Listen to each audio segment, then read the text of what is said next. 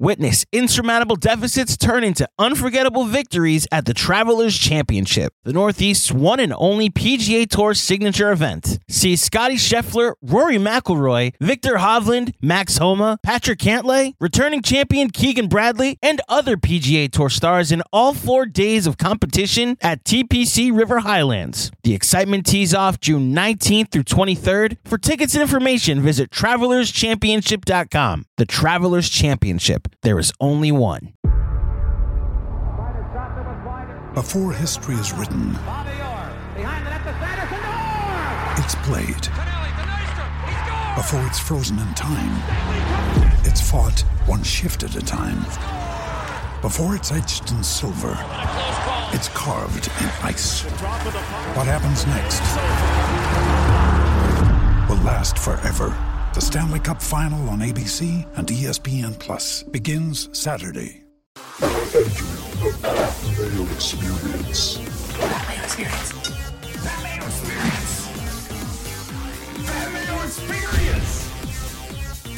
Experience. Welcome to the Pat Mayo Experience, presented by DraftKings. John Deere Classic, picks, preview, one and done, a recap of Ricky's win at the Rocket Mortgage Classic, plus other things pertaining to golf that have happened over the past 5 days or so, because a lot has actually happened. So a reminder to all of you out there, smash a like for the episode, sub to Mayo Media Network, give me your winner down in the description, or who you might be using as your one and done, because frankly, looking at this field, probably everyone is available to you. Tomorrow, Tambo will be on the show breaking down the DraftKings picks. I'm going away for a few days. We're moving the show up a day to make sure that we get it in. Then we got fantasy football the rest of the week. Adam Levitan, Justin Freeman, both on, plus me and Garion breaking down the Elite 8 of the best sitcom bracket. If you want to get the best stats and tools, fantasynational.com/Mayo will get you 20% off. Get them monthly right now. Take yourself through the Wyndham Championship and boom, you're going to be on your way. Jeff Feinberg, what is it like to see Ricky win, but you not making money off of it? Whatever. That's fine. I hadn't been there for 2 years with a bet. I wasn't going in last week. What about hold on, what about your secret bets? I had no bets. I swear on Justin Herbert's ACL, I had no bets on Ricky Fowler, on anything Ricky Fowler to win last week. When I make secret bets, I've said this before, it's more like Adam Scott at 100, Gary Woodland at 150, Tommy Fleetwood at 80. I don't make secret bets at 15-1. That would just be bigger than my whole card. But I have Ricky to make the Ryder Cup, so hopefully I think that's as good as gold now. I don't care. It's sad, but a Rocket Mortgage can be worth more than some other guy's elevated wins, because that's just how the game's going to work. But yeah, congrats to Ricky. Congrats to everybody who bet Ricky. That was great to see. And in awesome Ricky fashion, just like when you think he's out, he sort of pulled himself right back in again. So that was awesome, right? You think he's dead, and then he goes full pin stock. Full pin stock. So credit to that. That was amazing. That was amazing. Good for Rick. I didn't win a cent. I didn't win a cent. I did. That was great. And I got my one and done. I'm going to try to catch Cust here in the one and done and be a nice little late season end. Everyone who got in on the over of players under par really raked in a lot of cash this week, so much so that bet is no longer available. But congrats to everyone who was out there. It was a fantastic week for me. Had to get off the schneid a little bit. I'm just thinking back to the winners that I've had so far this season. They've been few and far between, but it's all been who just looks like they're primed to win. I didn't do it with Jason Day at Byron Nelson. Oh, that one was super obvious. Finally got on with Victor at the Memorial when that looked super obvious. Ricky looked super obvious this week. This might have to be a strategy I try to ride out the rest of the season to see if I can pick up another winner or two. Yeah, listen, there are moments where it feels like easy game. There are other ones after the fact. They certainly felt obvious, like Brooks at the PGA. But yeah, you don't win. We used to say you can't win majors without form anymore. It's almost like you can't win, period, without form, right? Taylor Moore, I was on him. He gave it a good run. He literally had no form. But winning without form doesn't even seem plausible. at this moment on tour. Trying to think who was the Easy last game. guy Easy game. who was the last guy who won without form. What did Griot do going into his? No, he had a little form. We were kicking up. That motor was already started. It started in Mexico a little bit. You call that good form, being okay in the weakest field of the year? No, but Griot's a guy that rides form. Once Griot shows a little form, he keeps it. We saw it last summer. That's the reason a lot of us were excited at Colonial about him. But there wasn't no form there with Griot. There were the ticks of life, and we're maybe he can start. No, there were ticks of life because a lot of people on Griot Watch were notifying Griot Watch signs are there. Yeah, you're right. He played well at Wells Fargo. He played well at Mexico. Top 10 at the Heritage. Missed the cut at the PGA Championship. But yeah, you're right. He actually did show some form there. So now I really need to rack my... I guess Kitayama would be the answer. Yeah, I guess. I don't know. The last winner Fitz. without form. Kitayama off the top of my head, but maybe he did have form. I just certainly wasn't looking at him to win an elevated event. What I would like to say is the first time we've had under 20-1, I guess Brooks at the PGA, and depending on where you caught Victor, but under 20-1 here for Ricky, which is nice. Yeah, a nice 18 was hanging out there. I did see some people with a 20 when it first opened at the beginning of the week. I went to, we can talk about the broadcast in a second, and there are logistical reasons for what happened. Paul and I were just talking about it before the show, especially as it pertains to Golf Channel, what they're showing versus what they can be showing. If this event had been an NBC broadcast instead of a CBS broadcast, all of these problems kind of would have went away. But people don't think about that. CBS has 50% of the events, maybe more, and that leads to this being a possibility way more than it should. I know I like to rant that as hardcore golf fans, they make it hard because they put walls in front of you in order to be a hardcore golf fan that they don't put in any other sport. In fact, they help you break walls down. We'll give you more. This I almost was enjoying when when casuals are angry, that's when I almost feel a bit of satisfaction in some respects. But I'm a sick fuck. It worked out for me because I went golfing yesterday, and I couldn't figure out where to stream it in Canada. At least in the United States, you could get the CBS Sports app, and boom, you could watch it live, no problem. So I was streaming it through Sirius and their live broadcast while I was on the course. It was pouring rain. So I was listening to it, hole 14.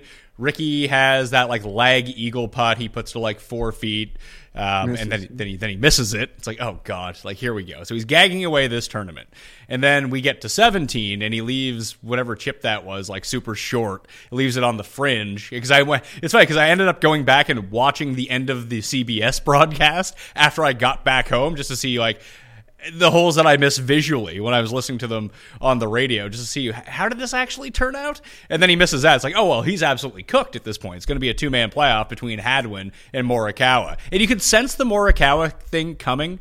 It was almost like when I had Morikawa against Rahm earlier in the year, where you could just see Rahm coming in the rearview mirror. It's oh man, Morikawa. It's not that he's playing awful. It's just he's not playing well, and Rahm is playing amazing. And the same thing was happening. Almost the worst thing that happened to Ricky was hole 5, 6, or 4, 5, or 6, whatever it was. He hit something to 45 feet, and then he made the putt. He essentially, although there's easier holes on this course, whatever strategy that Rory and Victor had at the Open Championship last year, where it's well, I'm just going to play it safe and hit all my greens in regulation and 2-putt for par. That's what Ricky's strategy was, except Rocket Mortgage is a little bit easier. You're just going to gift yourself a few 4-foot birdie putts if you're striking it well at all that you can go tap in, especially on those early par 5s. But it just felt like he got caught in that complacency after the par 5 on the front, number 7, 8 through 17, I don't think he made a birdie. It was just 2-putt, 2-putt, 2-putt, 2-putt every single time. They weren't even he had the 1 or 2 makeable birdie putts, but they were all just lag it up there, tap it in, and he just allowed the field to come back to him. Anyone riding a hot putter was going to catch him. It just turned out that guy was Morikawa. All very well said. I will apologize for Ricky's lack of like dominant approaches because he seemed like he got wayward with the driver. And in some of those cases, you know, he had to play it safe or couldn't go at the pins. But you're right. Hadwin hits that 13-footer on 17. Ricky's got the same putt inside the line. You just got the teach, and he's like walking after it the moment he strikes it. You're like, oh my fucking Ricky. Come on. Morikawa unconscious. He had a lag putt on a par 3, Pat. He left about 13 feet short, like on a slope. And he made it. And he made the par putt. You're like, he is dead.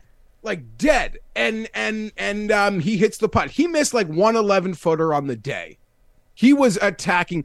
They showed he went, he was perfect with the driver, which allowed the approaches, and I guess the soft courses allowed guys like him and Hadwin to play target golf from the fairway.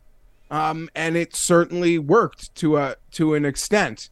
But yeah, Ricky got caught in a malaise, and I don't really know. He couldn't get anything going, and you were like, oh no, here we go again. It's going to happen.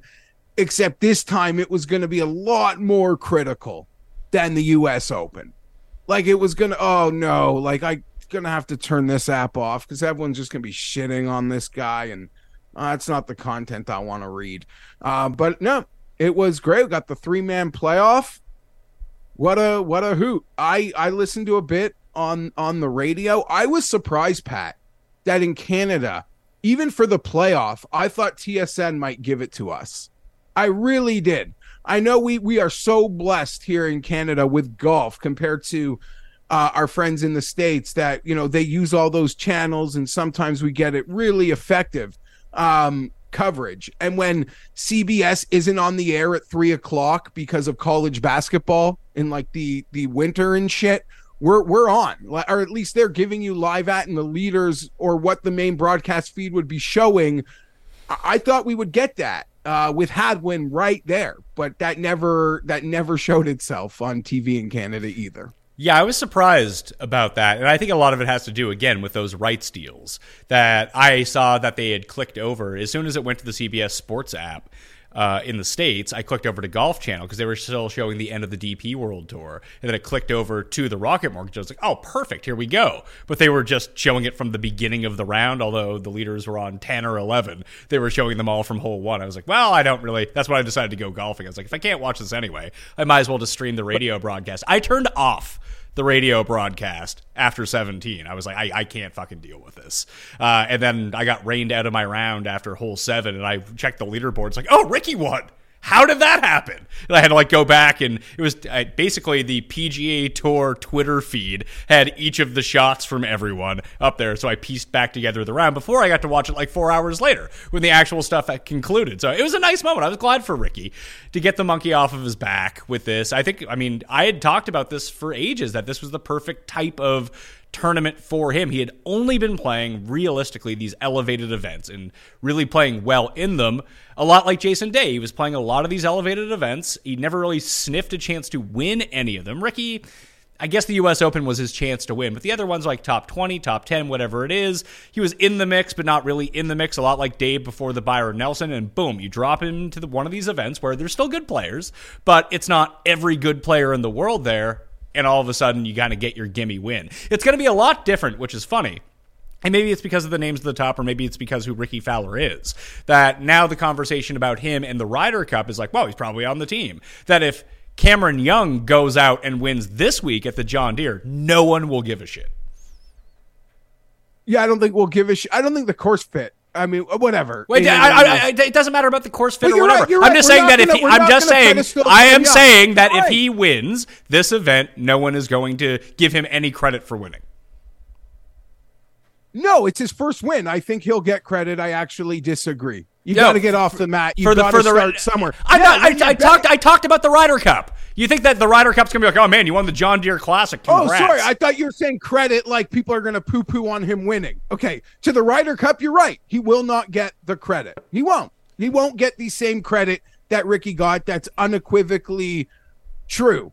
In terms of and you're right, I think we'll We'll be happy for him if he wins. But correct to another side point you're probably trying to make is that if Cam Young wins this week, and then I decide to bet Cam Young in a FedEx Cup event, people are going to be like, he hasn't won shit.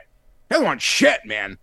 So you're right. You are right to that. I can't argue that at all. A little another moment on Ricky. I'll put air in your tires, Patrick. We did drafts. You drafted Ricky. You saw it at the Zozo. No, I don't think you saw this like you saw a win, but I don't think you saw this insane like week to week awesomeness coming. But you saw it at the Zozo. You drafted him. It's like, wow, man, this big year for Pat's in on Ricky. Like, this is gonna be a big year. I remember that at Christmas. You were kind of in on the guy, so that was amazing. And we joked often, schedule optimization. He just wants to go where his best friends are, where the big events are. He's invited to the invitationals like Jack and Tiger. So it just, that's a real thing. And it took a sponsor. Tony will go to Mexico. He'll go to 3M. He'll go to Rocket Mortgage in schedule optimization. Ricky doesn't, but it took a sponsor to get him the shot. And a lot of people, as we made these jokes, like called for months, he's going to win the Rocket Mortgage. Always plays well here. So I saw people that were just like, no, in my head, I said he's winning this event 3 months ago. I have to bet it. I don't even care about the number per se. It is what it is. Who gives a shit? He cashed. I won no money. I just like that he tried to gag it away twice and then ended up just making 2 miraculous shots on 18. It's okay. This is probably also unfair to do. Obviously, his players win is his pinnacle moment. What would we say his second biggest win is? In my mind, I was going to say. I mean, if you ask me a question, you got to let me answer it. Well, I was putting the up. I was just making. You were asking yourself. You were asking yourself a question. I get it. Nope, I wasn't. I didn't answer. I don't even know the answer. In my mind, the one that sticks out to me the most is the Scottish Open win. Because that was like what felt like in the like when he was at his absolute best, or what? Yeah, and I mean, I always really liked the Scottish Open. I think it gets very good coverage from NBC, and it always did, even before it was a co-sanctioned PGA event. It was a pretty good field, and it really felt like it was leading up to him winning the next week at the Open Championship, which did not happen. I guess the Phoenix win would be the one, but that was like the shittiest year in Phoenix ever. It was that like horrible like mist storm, and he had like a 10-shot lead and almost gagged it to Brendan Grace. So there are 2 Phoenix wins, aren't there? I thought there was just one. No, because he lost in the playoff to Hideki, didn't he? Hideki? Maybe there are multiple. I don't know. Wow. Yeah, you're probably right. He doesn't have enough career wins to have won twice in Phoenix. Let's see. He won the Honda. He's won in Palm Beach. Yeah, he won Honda. He won in the playoffs in 2015, the year that he won the Players at TPC Boston. You win Valspar? No.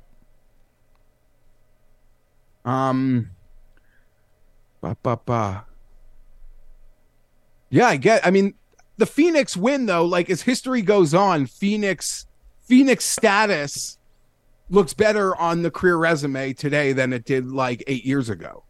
It's like a premier event. I mean, forgetting the elevated fact, it has risen more than any other event on tour since even before we, I guess, started doing a show. But like Phoenix, Pat, it's like the new Ricky MO. I'm going to gag it away and then I'm going to go win it. I guess he needs to get to the lead first, then gag it away to give himself a chance to come back. Would be the way that I would think about it. I guess his first win at Quail Hollow when he beat Rory in points, who's in the field this week, in a playoff in like 2012. That was fun because he looked like he was 13 years old. Yeah, and that was like a welcome moment, and Wells Fargo has been a launching pad. It is funny when the broadcast was showing it that like Morikawa won more events, pretty much the same amount of events and more prestigious events in a year and a half than Ricky did for his whole career. Yeah, but if you believe the internet, Morikawa sucks. What? Yeah, Tim wouldn't take him on the Ryder Cup team because he's no good. He'd take Gooch. Firstly, isn't Rome perfect for Morikawa? Yeah, it is. It's a perfect course for him. Yeah. All those Euro that would've all those stung. I mean, it's funny to think back because like everyone was off of him at the Open Championship, but when you think about Morikawa's like overall skill set, all those Euro courses are perfect for him because they're all like accuracy iron courses.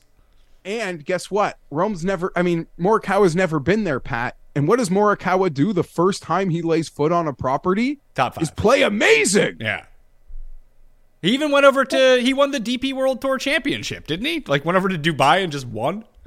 This guy, Morikawa never seeing a place. Well, I guess he obviously saw Harding Park and obviously he's seen some of these places, but that's a crazy, his wins coming in his first runs at places is quite impressive in and of itself, beyond all the other impressive things about him. That would have stung a bit also in the sense that, I guess for like Morikawa, everyone bet him last week. So few, if anyone, bet him this week, and he was fantastic. Yeah.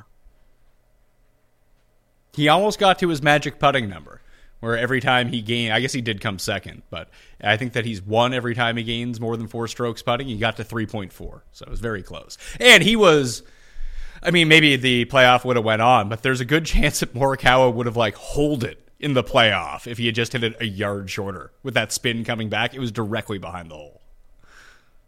Yeah. It was a lovely, surprising that one stayed short, but whatever. Oh, it didn't stay short. It went long. It one hopped and didn't spin back. The one hop went into the rough and got stuck, and then he couldn't. Oh, sorry, I'm thinking of his chip. He was in the fringe on 18 in regulation. It stayed short. Yeah. Sorry. Like when did he stay short? What happened? Yeah, I don't know if Morikawa was back. That should be fun. And now, Pat, who's the best player without the win this year? It's Morikawa. Was Ricky even the best player? It's Morikawa, it's Hovland. I mean, Xander and Cantley and Hatton statistically was maybe better than Fowler in some respects. Hatton is probably the answer to that question based on the performance this year. But for all the shit that Morikawa gets, like he's had a bad run, like overall. But he had the second, he had the third. He was winning the players for like 90% of the players until he fell off the face of the earth. And then we forget he was top 10 at the Masters. He was top 15 at the U.S. Open. He was top 30 at the PGA Championship. He just hasn't had those high end performances. So it's nice to see him rebound a little bit in this way. And like you say, the ball striking is back. He's now gained on the greens in 3 consecutive events. So it's kind of shaping up for him a little bit if he can sustain that going forward. And I pointed out when I dug into Cam Young on the research show I did it on Saturday this week, but it's such a big difference. Like when you have a crippling flaw, which Cam Young does. Like he's inconsistent with his irons, but like whatever. If he's not going to have a good iron week, he's not going to win anyway. But the putter has been so bad, and it was bad for spurts last year too, but he was able to mitigate that damage a little bit, but every single week he was top 3 in the field in driving. And he's still a great driver of the ball. Like looking back at his numbers, they're like 2.6 strokes gained, 3.1 strokes gained. That's an incredible number. But last year at this time, when you look at his off the tee numbers, it was like 6.1, 5.6. He was like doubly as good off the tee. And this is kind of what happened to Morikawa a little bit, that he was gaining 9 strokes a week with his irons. He was like the best iron player in 20 years. And now he's still one of the top 5 iron players in the world, but he's like 30% worse at it. He's only gaining 5 shots a week with his irons instead of 9, and that's going to be a huge difference. Makes total sense. And that was a great point you made with Cam Young. I mean, the flaws are still the flaws, but the ultimate strength has dipped a bit, and those are where the strokes are coming from. As for Morikawa, it almost feels like he was unfairly getting lumped into playing a lot worse than he actually was, as you noted that. And I know Finau won in Mexico, but even before that, it seemed like, I don't know, there was this perception he's playing so much worse than he actually is. It's almost like as of a week ago, Pat, that people were lumping Morikawa and JT together simply because of the streaks, for their talents to have gone as long as they both have, Morikawa specifically. But statistically, they've been 2 incredibly different performers. Are you surprised that Justin Thomas isn't playing this week? Or does he just need to get away? I don't know, man. He's in one right now. He's going to get got with the new FedEx Cup rule. And not in a million years could you think he would miss it. But now it almost seems maybe more probable than not. He lost 6 strokes around the green. And I watched a lot of Justin Thomas the first 2 days in Detroit because that's all the Justin Thomas you could get. He was always on the feature groups. He was chipping like I chip. Like he had a downhill chip from like 10 feet off the green. It's like, oh, like I'm thinking to myself, oh, I got to land it just on the apron so it rolls down. And then inevitably I hit the ball 3 inches in front of me. He was doing that. And he's one of the best short game players in the world. So I don't know. Like the confidence got to be gone for him at the moment. I actually think the move to Europe in a few weeks is actually a welcome change for him. Just a different style of golf, one where he's actually played pretty well, like at the Scottish over the years. Just all of the things that you need to do at your typical PGA Tour course, where you know chipping off the tight lies, not being able to bump and run, all of that. Because we used to see it with Spieth a lot too. When Spieth would kind of go into the hole a little bit, you get him over at the Scottish and you get him over at the Open Championship, and all of a sudden he can be super creative with his shots again. And sometimes that's all it takes to like reignite a spark. I'm not saying it's going to happen, but if anything's going to pull him out of this hole right now, it kind of feels like just a different style of golf might be the answer. 100%. And JT doesn't need to look far. Like his inner circle, like there are positives and negatives to his inner circle in the sense he'll know. And I'm sure you can be reminded of it easily looking in his trophy room. Everything will be okay. Everything will be okay. And maybe it's the smallest little fixes that happen in practice where it's like, boom, he's fine. But on the other side of it, and by seeing Ricky and Jordan, everything will be okay. But the other side of that coin is he could only be halfway to the bottom right now, if that makes any sense either. Well, we saw it happen. Those guys we went saw lower. It, yeah. Like those, like it can get worse. You'll be okay, but you might not even be at rock bottom yet. Because we thought a few times a lot of these great guys were at rock bottom, and it just like holy shit. But at the same time, when we want to take our shots and have things, it's an easy point to. Like, look at what the talk was. We all, 98% of us said something that looks stupid now as it pertains to Brooks Koepka in November or whenever that show was released. And he's like missing cuts in like Asian tours and shit. And then here we are. It's a few months and look where we got. So yeah, there's a lot of hyperbole around it, but it's messed. I'm not betting them. Guys don't win with form. That's all I'm really thinking about at the moment. But he's not off my Ryder Cup team yet. No chance.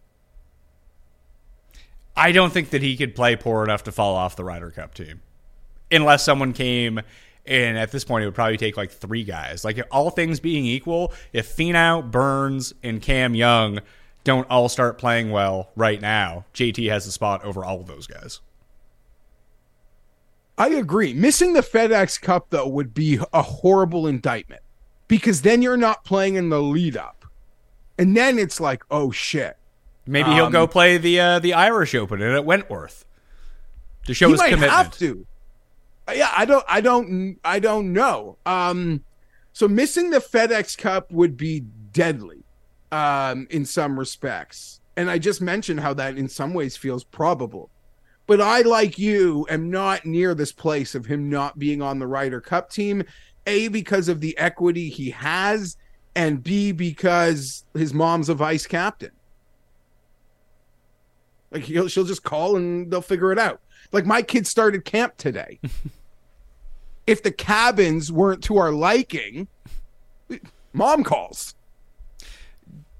Do you have any sense of how the live guys are going to be treated for Ryder Cup, like Brooks' exclusion? Because, Kuss continues to bang the drum for Taylor Gooch to be on the Ryder Cup team. And I was talking to Paul about it before the show, that I think because, when I played golf with Kuss on the weekend, he's like, well, Gooch is better than Ricky. It's like, well, is he? If Gooch was in the Rocket Mortgage field last week, what do you think his odds would have been? 25, 30? I'm trying to think. Who was 25? Who was 25 last week? Keegan? Sungjae? Yeah, Keegan, Sungjae, Hideki. Yeah, fair. Sure. I don't know how...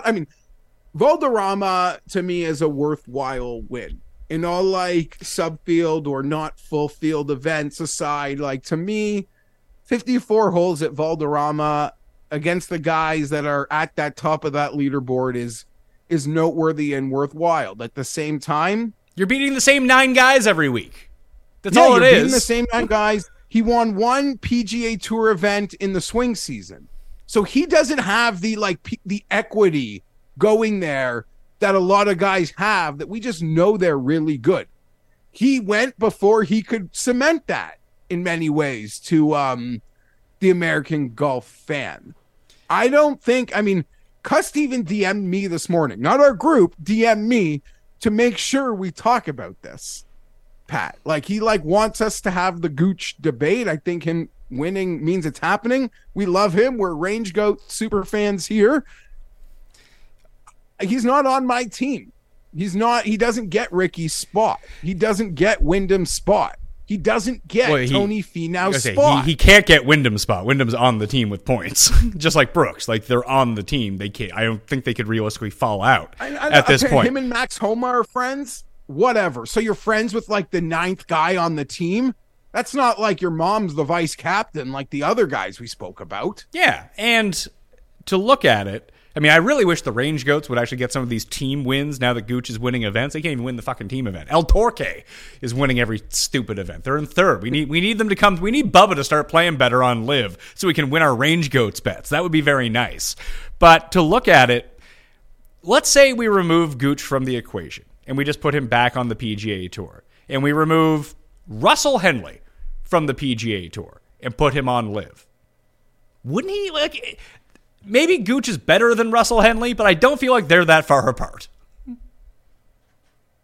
That's the problem. I know. Gooch left before he could build that equity. Where you, a guy that watches everything, and you don't, you have biases, but your biases are very small. So you're not just here to gas can Gooch, that you now have to have a legitimate argument. Maybe Russell Henley is better. I don't have an answer, but I'm saying Gooch left before we could know that. And I don't know what to do with that. He's not on my team. Yeah, Gooch, he's not on my team. Like Gooch or Chris Kirk. I'd lean Gooch because there's a ceiling. He's younger. It's there's a known for me with Kirk. There's still actually an unknown with Gooch.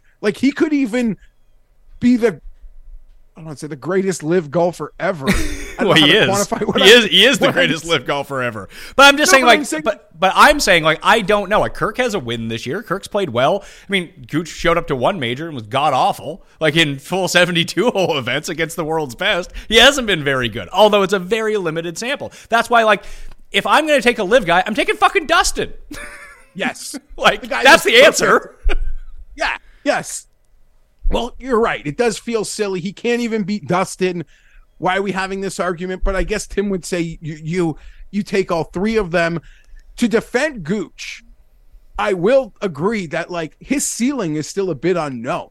He could be still way better than we're giving him credit for. He could even be better than Tim thinks he is, because he's young enough where that seems plausible, that there is an unknown with Gooch in terms of how good he could be versus I'm pretty sure I've got a full grasp on Henley and Kirk. Sure, but let's not pretend that Gooch is 22 years old. Dude's in his 30s. Okay. Another valid point. Because in the same moment, in 10 minutes from now, I'm going to say something like these dime a dozen 30-year-old Europeans you would take over Ludwig Edberg. Get a clue. When all I need is single round ceiling, whatever. I don't know. That was its whole little thing on Twitter. I bet golf for fun. And I will tell you, I felt like I got my money's worth on Aberg by the end of Thursday. Now, these people that bet golf professionally, I'd be like, you're an idiot. But I don't care. I do not care. Also, the number that you bet Aberg at last week was not the number. You bet him at double the number he closed at.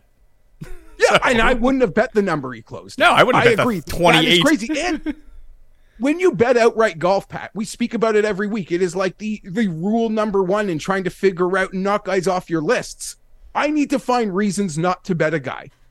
Someone saying it's his 3rd ever start, I'm just not betting him to win. That's a good enough reason. I totally get that. But I probably wouldn't have bet him last week if I didn't see him in person. I told you that's going to end up still being expensive. I'm not doing it this week. At least I certainly don't think so. I don't know how I could figure that out with the approach. Anyhow. Well, hold on. One second. For Gooch, obviously he's played the best of the live guys, and I don't think that there's any question that Dustin would be picked ahead of him if they do go down that well. And let's say that Reed didn't have any of the Reed baggage, just based on his history. Like, wouldn't Reed be a better pick? I love Reed. Forgetting baggage, I don't know how you could stand for Reed over Gooch at this moment. I mean, you could stand for him by just looking how he's performed in the majors this year against all of these guys. I'm here. I could literally convince someone that Reed is better than Gooch. Like, that wouldn't be hard for me to do. Other than Tim Anderson, maybe. But when you're in the Gooch talk, like Dustin, I think is in a category on his own. If Dustin doesn't make the team, that means they're not taking any live guys. So if let's say they do open up that door and take Dustin, and then Gooch is on the table, now you have certain, like, I don't know, we kind of joked about Denny. I'd rather have Gooch than Denny, 100%. But would I rather have Gooch than Thigala? I don't know. Maybe. Like, if you want to talk about an actual young guy that you can build experience for, Thigala seems like the one. No. Yeah, but, okay. There's no room for this USA team. Thigala isn't worthy of that. Let's get him experience in the way Scheffler proved to be worthy of that in his lead up to his selection. Like, I don't even see them in the same way. And there's way too much talent, in my opinion, in front of Thigala to even make that a realistic option. Also, as for Denny, I might even bet him this week. With those Ryder Cup talks, like, send that shit to the sun. Get on a ship and go to the sun. It'll work out. I want it to work out as well as it did for the Titanic folk. Like, Jesus Denny Christ. on the Ryder Cup is insane. I'm not buying any of that. I'm not. And he's perfect. If he's from the Midwest, he'll probably win this event for 7 straight years. Yeah, like Stricker and Zach did. He's from Maryland. He's perfectly profiled for it. Well, the problem, I mean, when we get to this, the problem with Denny as being the favorite is that this field is just a bunch of Denny McCarthys, but at better odds. There's poor man Denny's everywhere. You're right. But again, I don't know. Just give me a guy from the Midwest who hits all his putts. That's who I want to bet. Not actually, but I don't know. We can talk about the field. I wasn't on Ricky last week. I didn't want to bite the chalk on Ricky. I cannot bite the chalk on Denny. But if he wins, I'm happy for him. But get the Ryder Cup arguments out of here. Out of here. It's funny because if Cam Young wins, it won't be held against him, but it won't move the needle for him for Ryder Cup. However, if Denny wins, it will. People will be like, it'll be like the Kisner thing all over again. At least Kisner won match play. Like, at least there's a quantifiable, this is the lone format to which we do at the Ryder Cup. He excelled in it. He's a course fit in some respects. I mean, I'm not speaking for this year. Like, I hated those arguments, and they annoyed the hell out of me. And I feel like people, whether they believe it or for engagement, will probably do it again. And Denny's amazing. The way he's played at strong fields, in weak fields, like, he seems, his putter is, I mean, his game is kind of course proof. When you hit the putts like he hits the putts, you're course proof. You know, last week we're at a bomber track, but it was two guys who just attack with iron. Well, Morikawa doesn't hit his putts, but weren't Morikawa and Hadwin 1 and 2 in the field in putting last week? No. Taylor Morgan. Morikawa was number 1 or 2 on Sunday. It was Sunday putting. Taylor Moore gained 10 strokes putting last week. Yeah, dude, when Taylor Moore made birdies, he was like 25 feet away from the hole. Yeah, the stats would show that. He wasn't like hitting it to 3 feet like the other guys making birdies. Yeah, Hadwin gained 9.8. Taylor Moore gained 10. Morikawa only gained 3.4. Then it was like Lucas Glover, Malnati, Sungjae, Keegan, Willett. We're all up there in terms of putting. I take that back. I think it was a Sunday round split that Morikawa might have been 1 or 2. I heard that on the radio, and the radio also mentioned, I'm not like a shot shape guy, but how like every pin was on the right hand side of the green just to fit Morikawa's fade. Yes, but they say Morikawa, like a long time, he's been battling the miss, and apparently he told the radio guys like he feels amazing, like his miss is not there anymore, and he showed that yesterday clearly. All right, anything else? Did you see the memo that dropped, the Tiger stuff? Like, I'm just so fucking over this. I don't care. Just tell me how it ends, and I'll be there. Yeah, I didn't really understand any of it, and truth be told, I was not on Twitter a ton for obvious reasons, but it was also a holiday weekend here. Like, Twitter's going to go down. Let it go down on Saturday of Canada Day. Do you know what I mean? Like, I don't give a shit. Care? That's a perfect time to go down. Touch some grass. I could use it. Like, although, Pat, I am one more no laying up joke away from 30,000 followers. Why are you pick up followers from ragging on no laying up? Oh, dude. Firstly, they all came at me last week, which was a moment in fairness, it did seem like you went at them. No, you're right, but I've gone at them before, Pat, and they never have replied. Last week, every single person in the organization replied. So clearly, I struck a nerve. But what I always come away with is like how many people, like the amount of followers I get for making fun of them, or like the comments that are like so much ruder than like anything I would type directed at them. It's crazy. Crazy. People really, I mean, obviously they have a huge following. They got another side too. Like, I'm always amazed at how many people actually don't like them, because I think everyone likes them but me, but I'm always clearly wrong on that. Yeah, that's a spot. I actually take that back. I like Tron. I like Randy. It's a little guy. No. Soft.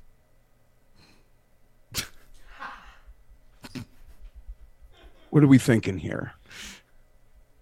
I don't know. I just hope this show can get to the level where we have anti-followers, that people can pick up followers by hating on us. Wouldn't that be great? It would we be got nice. A few. But you listen, it's not that we don't have people who hate us. Obviously, people hate us, but they're not picking up followers from hating us. Our anti-level, we're just not big enough. We need to get bigger. Oh, yeah, no. You're right, Pat. But listen, I don't want to like put it out there, but it's also one of those things, and it's just part of life. Like, the moment you have your corporate tentacles like put in you, like the game just changes a bit. Like, it just changes, and I respect it from their end. I will say, I thought it was very disingenuous. I thought it was very, very disingenuous. Well, true, still disingenuous. When their like guy from ESPN who's come over to be their big like editor and help them, sounds like he played for the Netherlands in football, KVV. I can't even pronounce the name. And I like him, but his whole like respond to me is like, oh, yeah, it's crazy we deleted tweets. It's not like our opinions don't live on 500 podcasts. That's a fair point on their part. I will give him that. I said that is true. That is true, Pat. But here's the other part. Like, I would be absolutely eviscerated if Tua won MVP or something in the Super Bowl, and then I delete like all these tweets, and I'm like, hey, listen, the opinions, they're still on the podcast. You want my opinions? They're on the podcast. They live forever. Like, be eviscerated. And maybe, again, in this, like, how do I put this? In this world of the internet where we are in, which is more of like a DFS and gambling space than the golf lifestyle stuff that they are a part of, and much of which I enjoy. In our little niche, I feel like deleting tweets is, like on gambling Twitter, deleting tweets is a lot more egregious than, I guess, maybe in their orbit. I just think that it doesn't matter. Who cares? Like, I don't know. I think it's... You seem to take it very seriously. 99% of people don't care. You're right. 99% of people. With me being care. In that 99%, like I don't care if you delete your tweets or not. But I'm just. I saw one from who was it yesterday?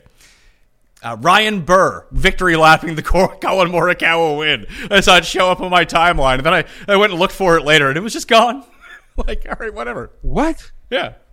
Fuck that. Who's a Burr? What's Ryan Burr? What is that? I know, he's a golf guy. He's on the PGA broadcast. He quote tweeted of who do you think is going to win this week. He gave out like 3 names. Good on him. They all 3 of them played really well. He's like, told you Morikawa was going to win, then it was just gone. Okay, and I'm sure people made fun of him for it. Or not, because they don't care. No. I think it's weird when the people with that sort of platform delete tweets on the biggest story we ever had in the sport in our circle. I just find that weird. I don't know. I might go delete all my tweets. Just wipe the slate clean. Just 0 tweets. But you don't. You will say you might tell me I'm wrong here, and I'm wrong a lot. I like to think when I'm wrong, I'll just say I'm wrong. You rarely tweet opinions. This is true. I'm more of a bot. So delete your tweets. There's no opinions.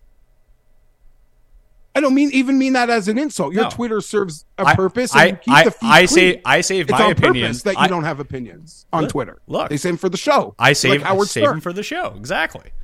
Wow, giving them away for free on the goddamn Twitter. You do 5 hours of content a week. You gotta have your opinions. Five hours. Underselling me on that one. Be real. 9? Yeah, somewhere between that. And I'm not including the time that I take to do research or write columns. Oh, no, I wasn't including the research. I was just saying a show a day, about an hour a show on... sorry. I didn't mean to short sell the content output. I didn't mean that. Yeah, you're coming at me now, huh? No. I mean, you're trying to really craft a narrative that these guys are your biggest rival at next year's Custies. Are you trying to put me on that list too? Here's the thing. They're not even capable of being. They're in legacy category, Pat. To put them up in the single year rival would be pointless. Well, I can't wait for you to do a 180 on them and join No Laying Up, just like you joined the Justin Rose bandwagon. Yeah, but I didn't delete the tweets, and I just admitted that I thought he was. I just thought he was. How do I put this? I didn't think he was as cool as he was, but he stares at you in the eyeballs and he winks at you and you're like, fuck, is that cool? And I'm not a tall guy, but if I see Sully at out for breakfast in Scottsdale, if he winked at me, I don't know if I'd see it, but I hope to see it. But I don't know. They're legacy category, Pat. They couldn't even be a single year thing. Well, that's legacy category, with Rovell. Paul, you're the one who keeps tabs on all of this. Well, what's your opinion? Because ultimately, you're the decider. You're going to have to relay the message because I don't have a microphone in front of me. Okay. But I can see the microphone in front of you. Is it not plugged in? We don't have a cord for it. No. I can't hear it. But you can relay. We need to get Sully versus Jeff on a boxing. Oh, we need to do a draft cheat Jeff versus Sully boxing match? Yeah, I do. Good. I've never thrown a punch in my life. I would fight Sully or Rovell for a content ring. Sure. Can I bet on over under when people gas out from cardio at 13 seconds? Yeah, I've never thrown a punch in my life. I'd throw that. I would take that fight in a charity thing. I don't actually. Here's the thing, though. I don't actually want to punch the guy. It'd have to be a charity endeavor. I don't really even know him to hate him. I just think he's the worst part of an otherwise really good enterprise. All right. Well, that was fun. Let's move to the John Deere Classic. 47 minutes into the show. I didn't feel like I was going to be excited for this event.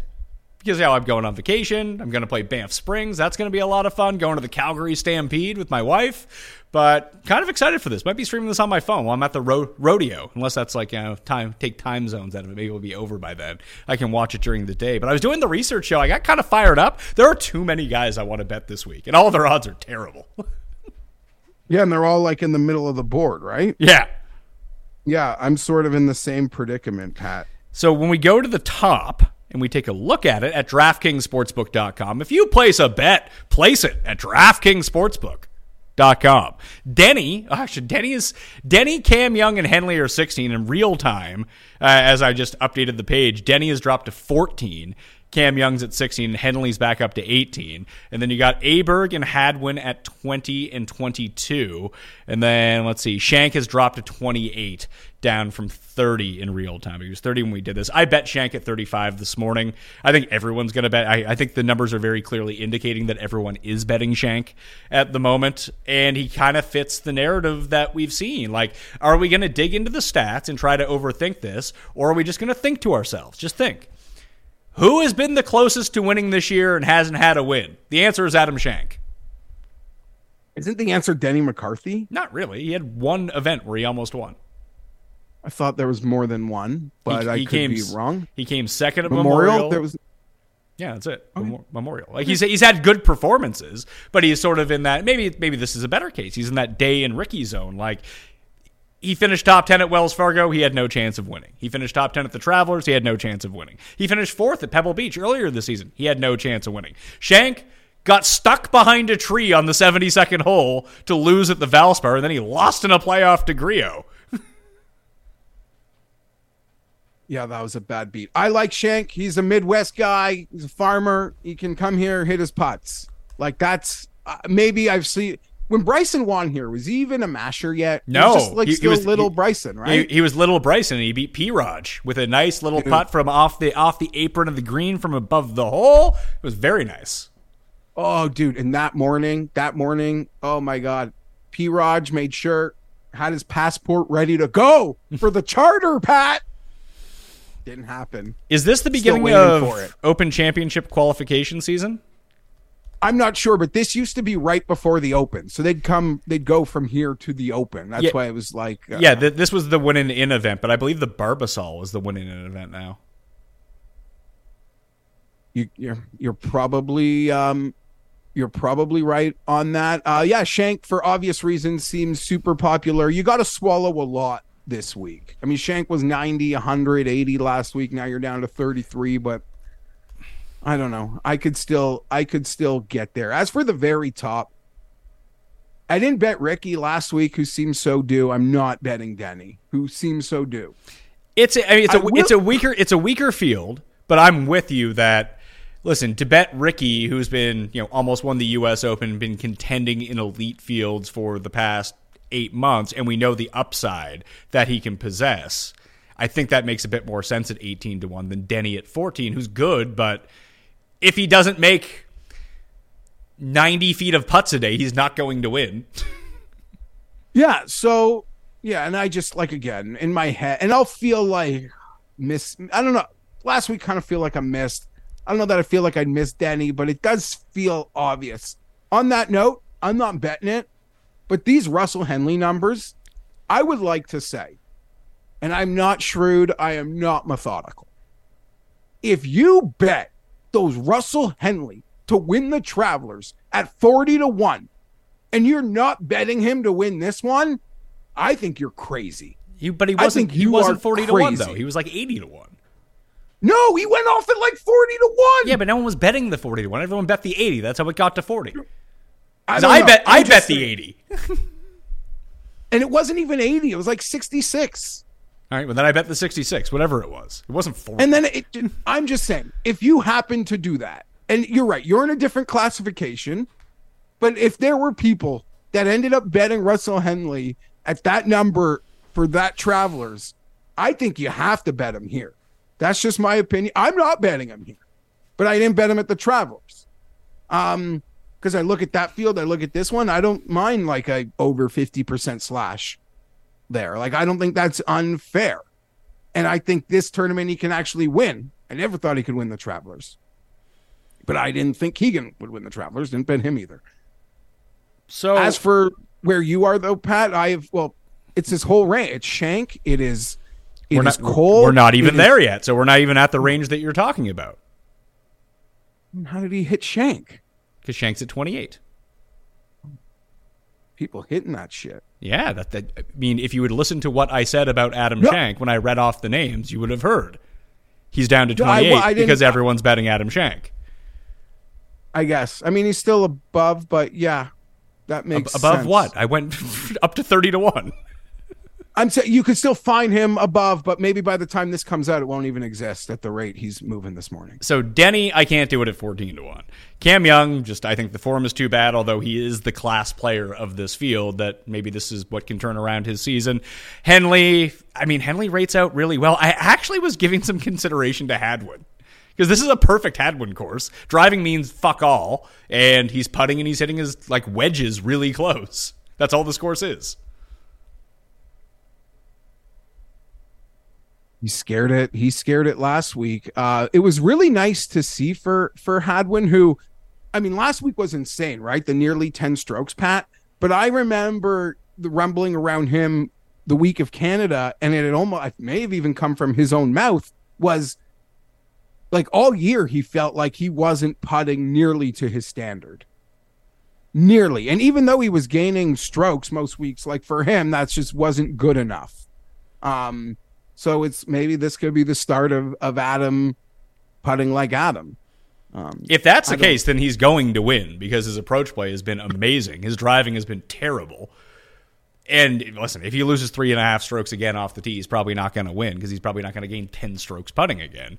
But if we just get to slightly above where he was putting, neutralize the driving, lose a stroke, be break even, but continue up with these approach numbers: 6 strokes, 3 strokes, 6 strokes, 2.5 strokes. 2 of those being the U.S. Open and Memorial. In the 2 weaker field events, he's gaining 6 strokes on the field with his approaches at an event that doesn't require you to play a lot of 198 stingers out of the rough. It's just going to be a bunch of 110 shots from the middle of the fairway.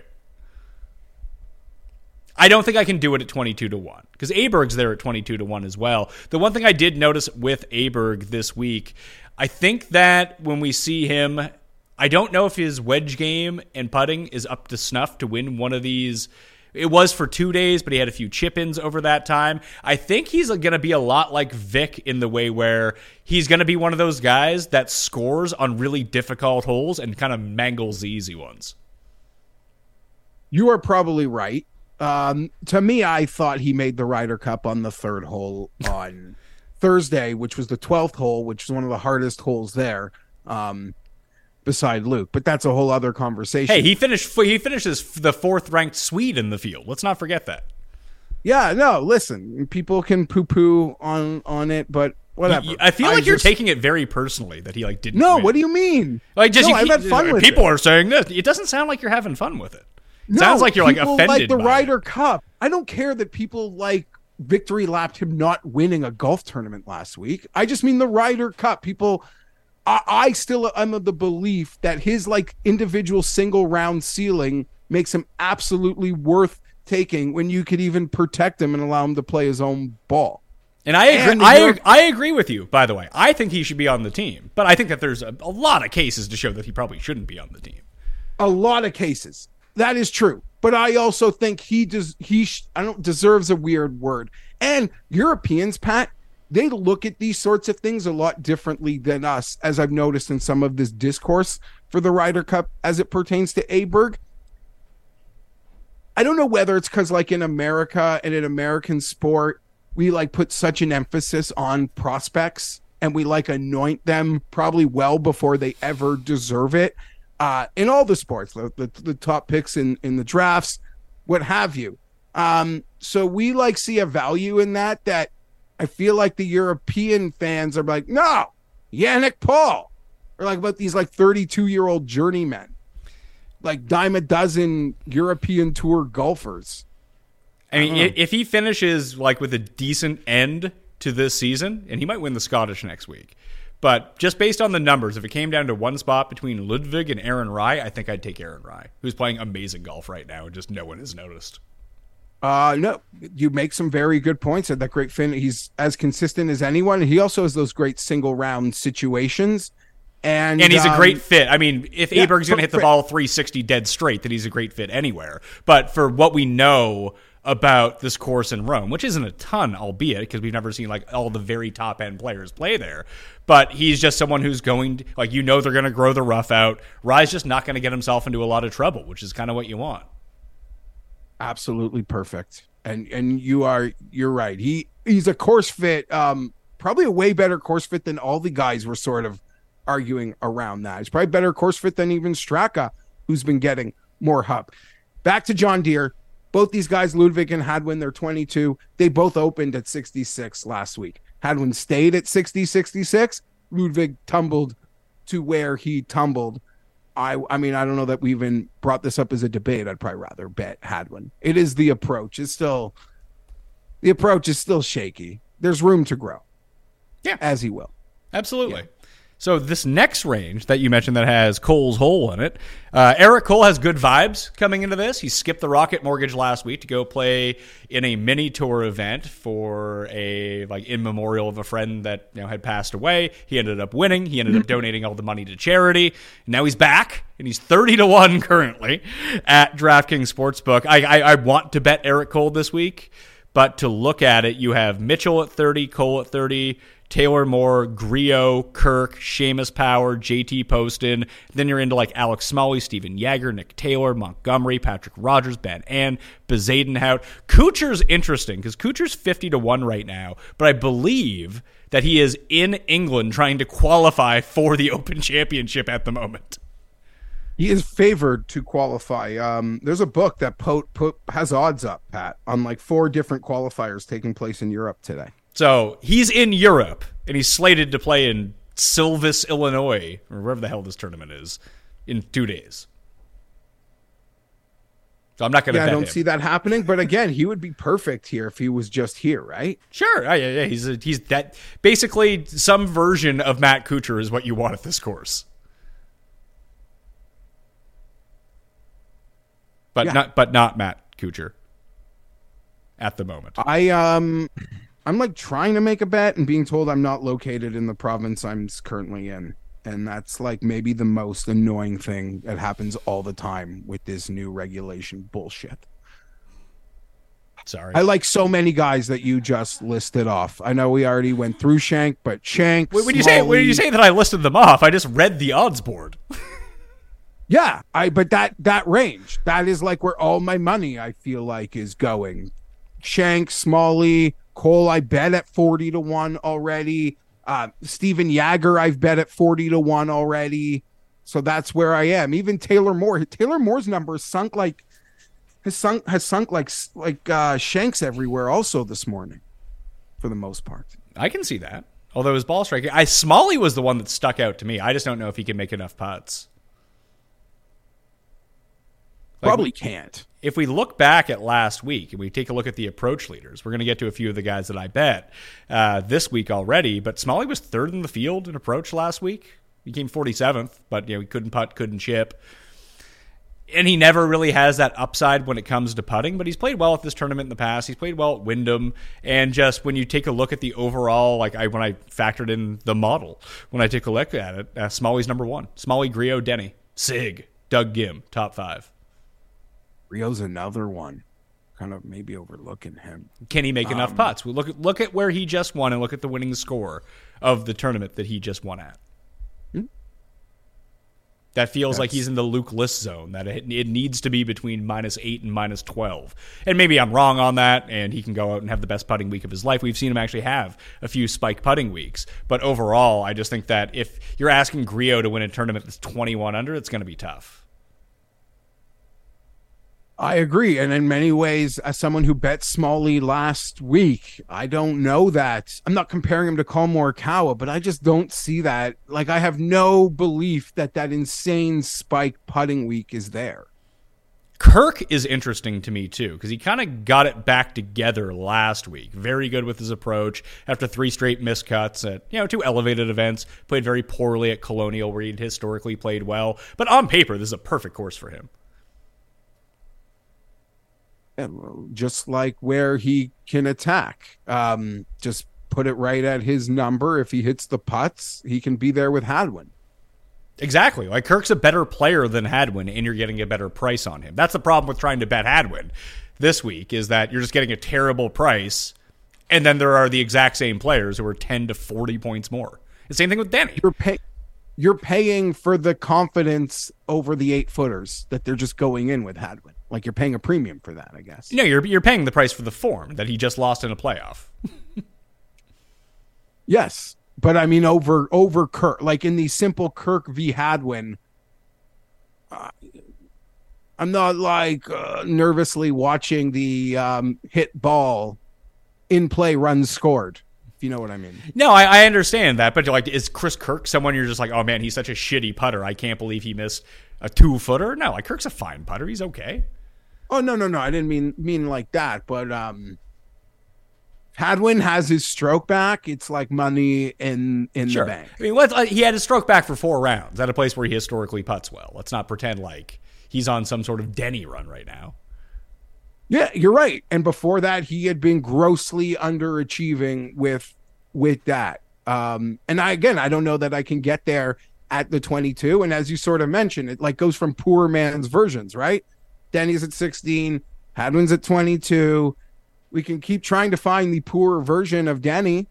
The bigger number, the better. Can they win? I mean, I would call Mark Hubbard the poor man's version of Denny. I like that a lot.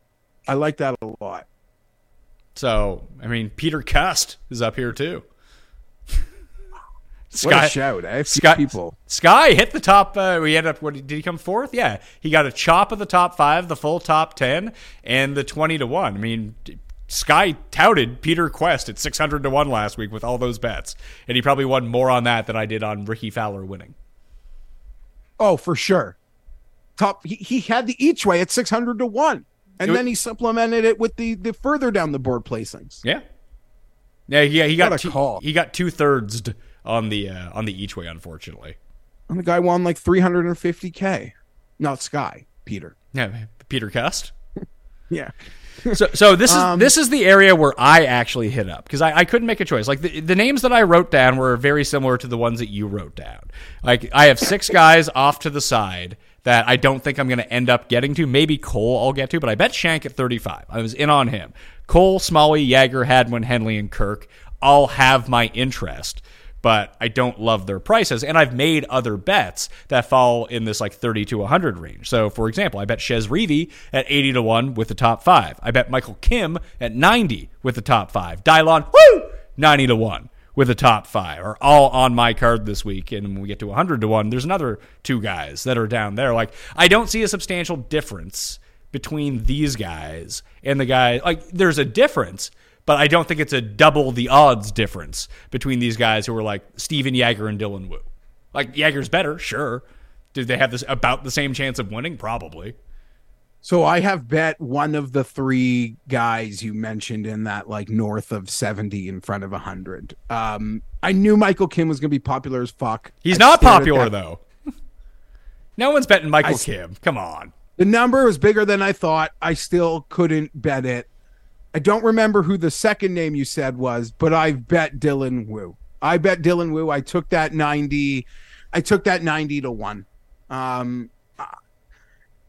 Maybe there's not enough long approaches here for his like ultimate strength. But you are making albatross on every hole? My perception is my reality. His approach play from like 190 yard out is as good as Scheffler.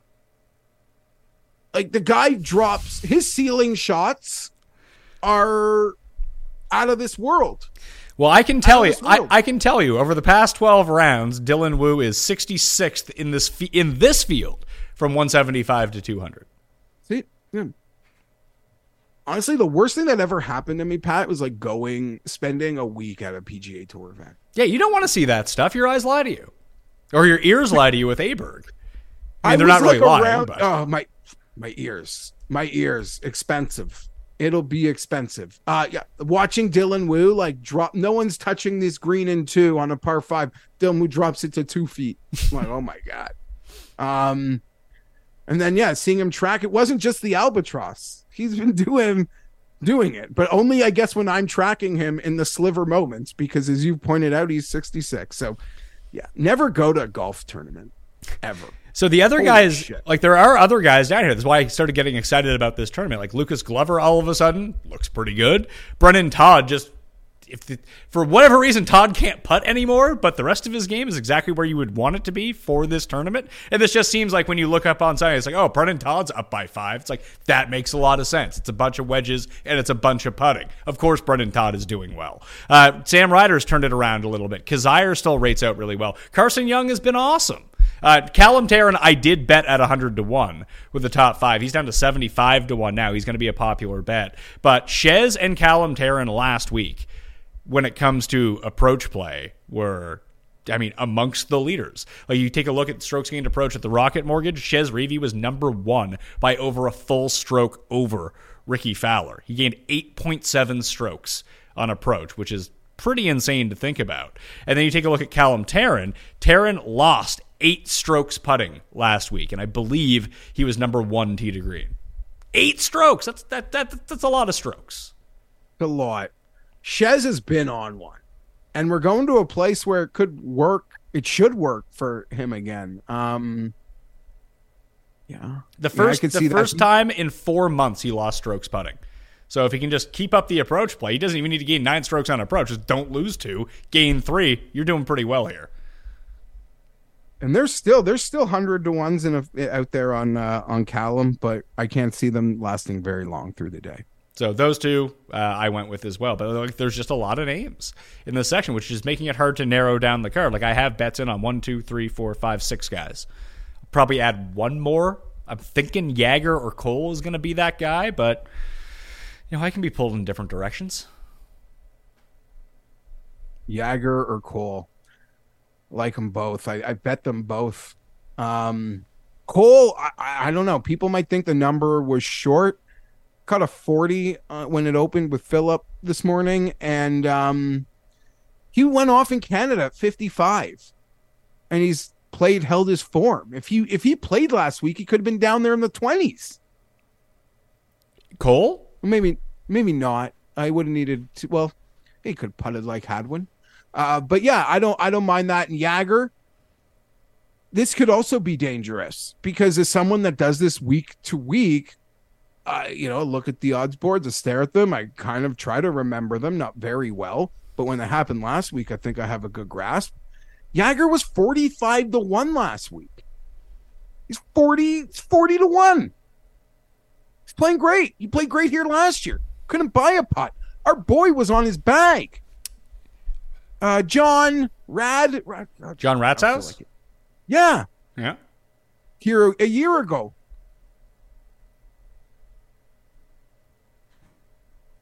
If he can hit anything, he's going to be in play. But again, it's just like, can he hit enough putts? I already bet him, so I guess I'm assuming he can. Yeah. So and I stared at this guy like week in, week out. Like, should I bet him? And he's like 55, 60-1 in these fields that I think are pretty good that I don't want to bet him. And now we're here. It's like a nose hair off what he's been. I'm in. How do you feel about Carson Young? The good C. Young.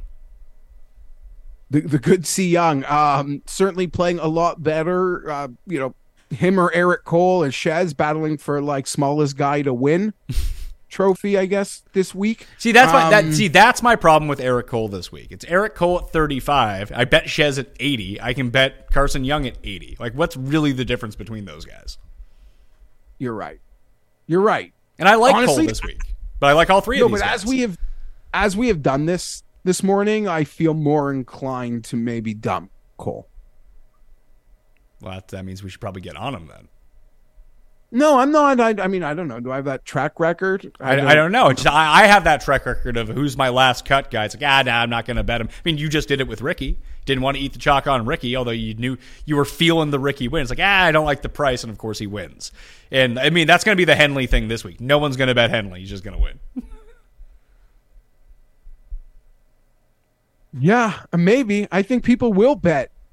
Henley, though. I think people will bet Henley. But no, you make some good like, why not bet Svensson at 70 or something? I looked at Svensson. Over Cole? Yeah. No. Shit. I've just talked myself out of a bet I made. Good thing they're like 99% cash out there if I want it. Well, or just or ride with Eric Cole. Like, every reason that you like Cole is a valid point. It's just his pricing is different. But if you want to ride with Cole because of the form, I mean, he's coming off a win. That can't hurt. And good karma, like I mentioned. Okay. My main reason for betting Cole, though, is like Narrative Street. That I thought on the weekend I want to bet Eric Cole this week. And then he had that great little story. So it's like I mentally, for peace of mind, was like Eric Cole.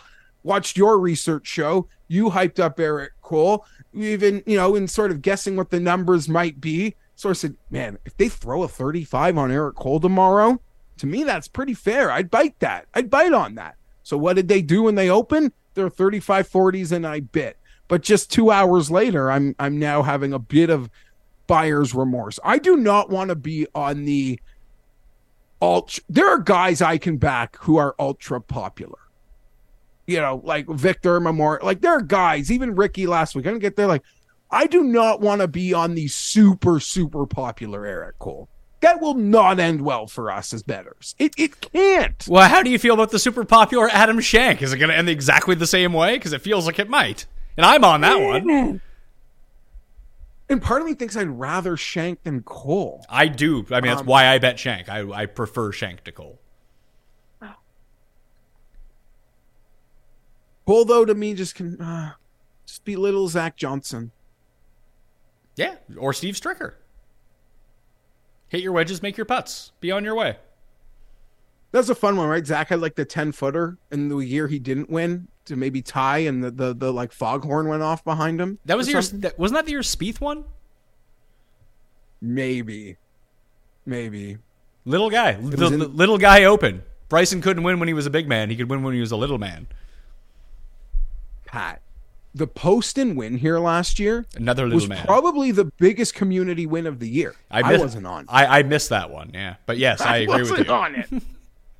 Every show I did that. I think it kind of devolved into the same thing. It's like everyone's betting Poston, everyone's betting Poston. It's like, well, Poston's not going to win. Let's not bet him then. If everyone's on it, clearly he's not going to win. Then he won.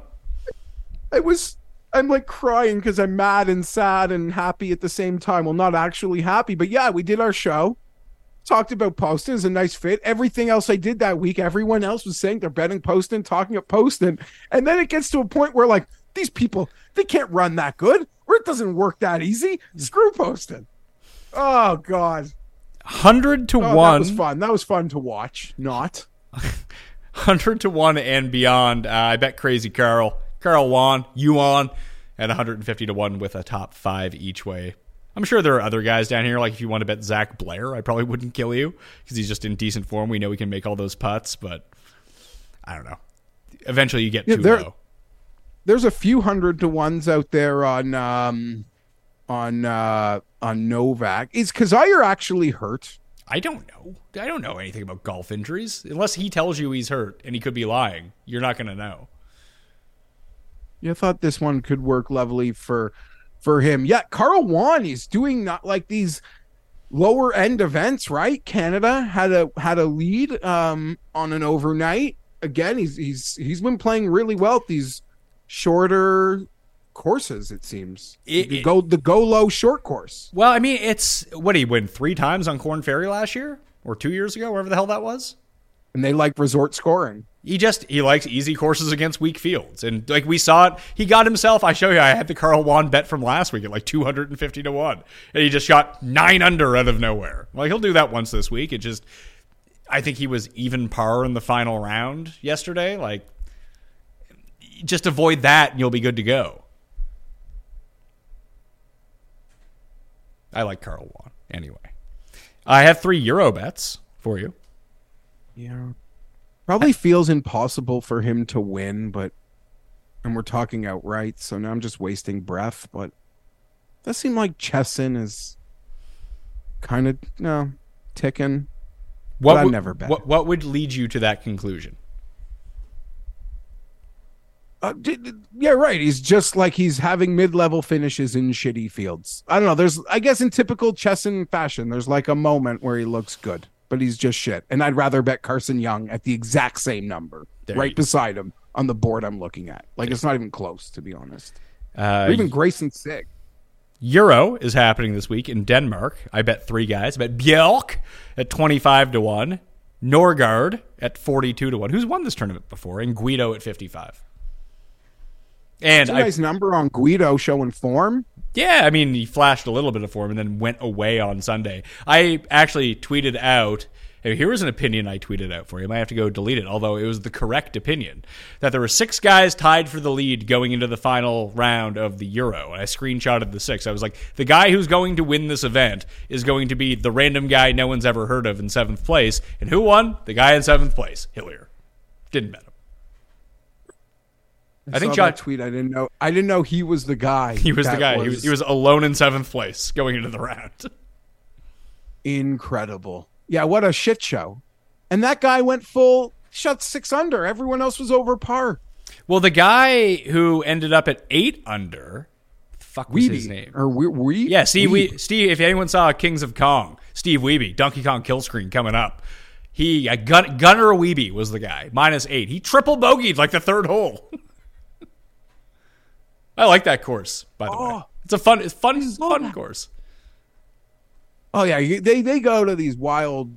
I don't know. They create these insane shit shows. But the Belfry, yeah, that's a lovely course. Donkey Kong kill That's screen. a nice win. There's Donkey Kong kill screen coming up over here if you want to see it. Donkey Kong kill screen.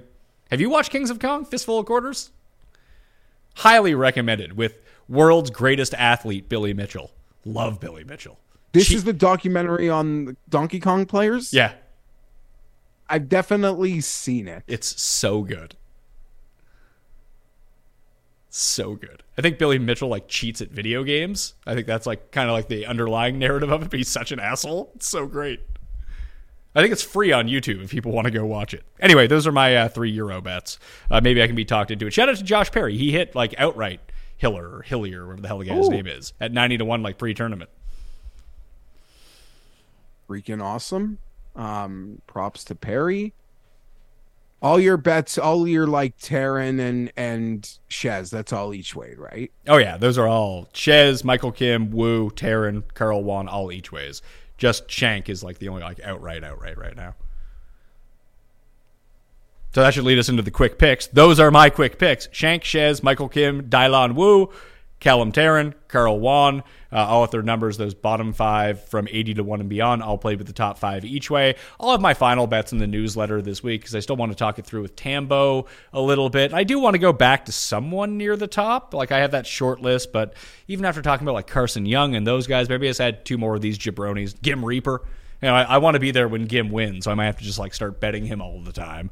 And he's flashing some good form right now. Bjork, Nogard, Moeller, and Guido, 25, 42, and 55 over on Euro. So where are you standing at the moment? Let's see how big of a Doug Gim number. Yeah, 60. Not big enough. I think it is.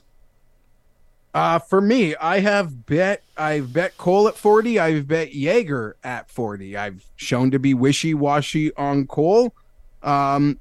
There's a enhanced Shank to 35. Maybe that's the loser. That's the exact bet that I bet. I bet it at 33 and cashed out my 33 when the 35 popped up. Yeah, so maybe that is the move for me. I mentioned I bet Dylan Wu 90-1. That one seems lovely as well. Better than Scotty Scheffler from 190 yards. Keep that in mind. Well, in that case, I'm going to play Dylan Wu. Taylor Moore dropping under 30 since we started talking has really kind of annoyed me. But I bet him last week, so maybe I've just got those cobwebs. I'm not sure. But Jaeger, Shank, Cole. Jaeger, Shank, Cole. Okay. One and done picks for the week. Cust. Did you see his one and done? I did see his one and done. Player he was yelling that was on his TV a couple months ago. Ludwig Aberg for Tim Endercust at the John Deere Classic. Is Ludwig jumped the shark now? I don't know. Now that Tim knows who he is. Yeah, we found those tweets of Tim complaining about Aberg being on TV at API when he was a stroke off the lead. Yeah, and Tim would not hear any of it. like you try to be like Tim. He's actually the number one prospect in golf. Like people should be introduced to him. Tim did not want to hear any of it. He just wanted to see someone he'd heard of before. That is correct. So what do you want to do with your one and done? Actually, it's probably my pick because I had Ricky last week, so I should vault back up. I was $3 million behind Cuss, so I should be closing the gap a little bit, at least, now that I've actually picked a winner in the one and done. But fuck it, I'll take Shank. Give me Hadwin. Had winning? Do you remember when Hadwin won? What year it was? The MX or the Valspar? He only won the Valspar. He shot 59 at the MX. He did not win the MX. And he lost in the playoff to Long and Phil. Or is that a different year than the 59? Was he in that playoff? Was that him? Yeah. Hadwin was the other guy in the playoff? I want to say it was. I can effort that for us. I thought it was someone else. Maybe it was him. Let's see. Yeah, second at the Amex in 2019. That would be him. Lost to Adam Long, him and Phil in the playoff. Or did they just lose by... No, it wasn't a playoff. It's just they all played together on the final day and Long won by a stroke. Because he shot 65 in the final round. Because also Keith Mitchell's win over Brooks and Ricky feels like a playoff, but it was just on the 18th green at Honda. Yeah, same as Long. Long made the putt on the 18th hole to win. Yeah. Long putts, too. Well, no, Long's was shorter than Mitchell's. Mitchell's actually a pretty long putt, I think. Yeah, Mitchell made like a 25-footer. That sucked. I had Brooks and Ricky that week. Those were my only two bets. But on the way out here, Pat, I got to say, I am just like, for all I complain a lot, I guess what I do, I don't have enough things to maybe do in the day and not enough real things to worry about. But I am, at the same time, hoping to be a casual. I am just so happy, like, with golf at the moment. This run of events and winners, I think it's just been awesome. It's just been awesome. Yeah, golf's awesome. That's all. That's quite the insight.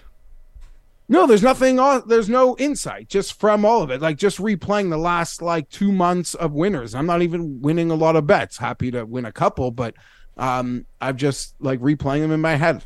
I feel good about all of them. Okay. Playing the Listeners League. There's 2 Listeners League available right now. You can get the John Deere Classic one. That is 2,500 spots.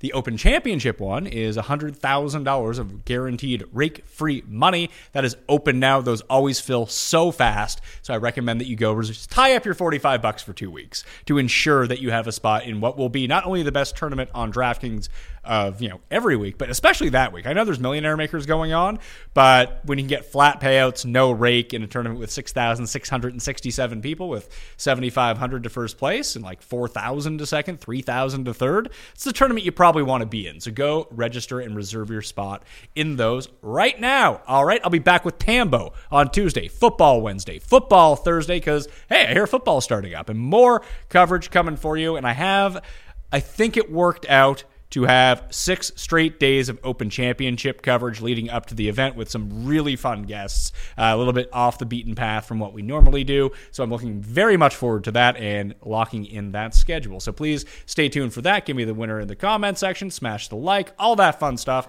Rate and review the pod. But I'm Pat Mayo, and I'll see you next time. Pat Mayo Experience! Experience!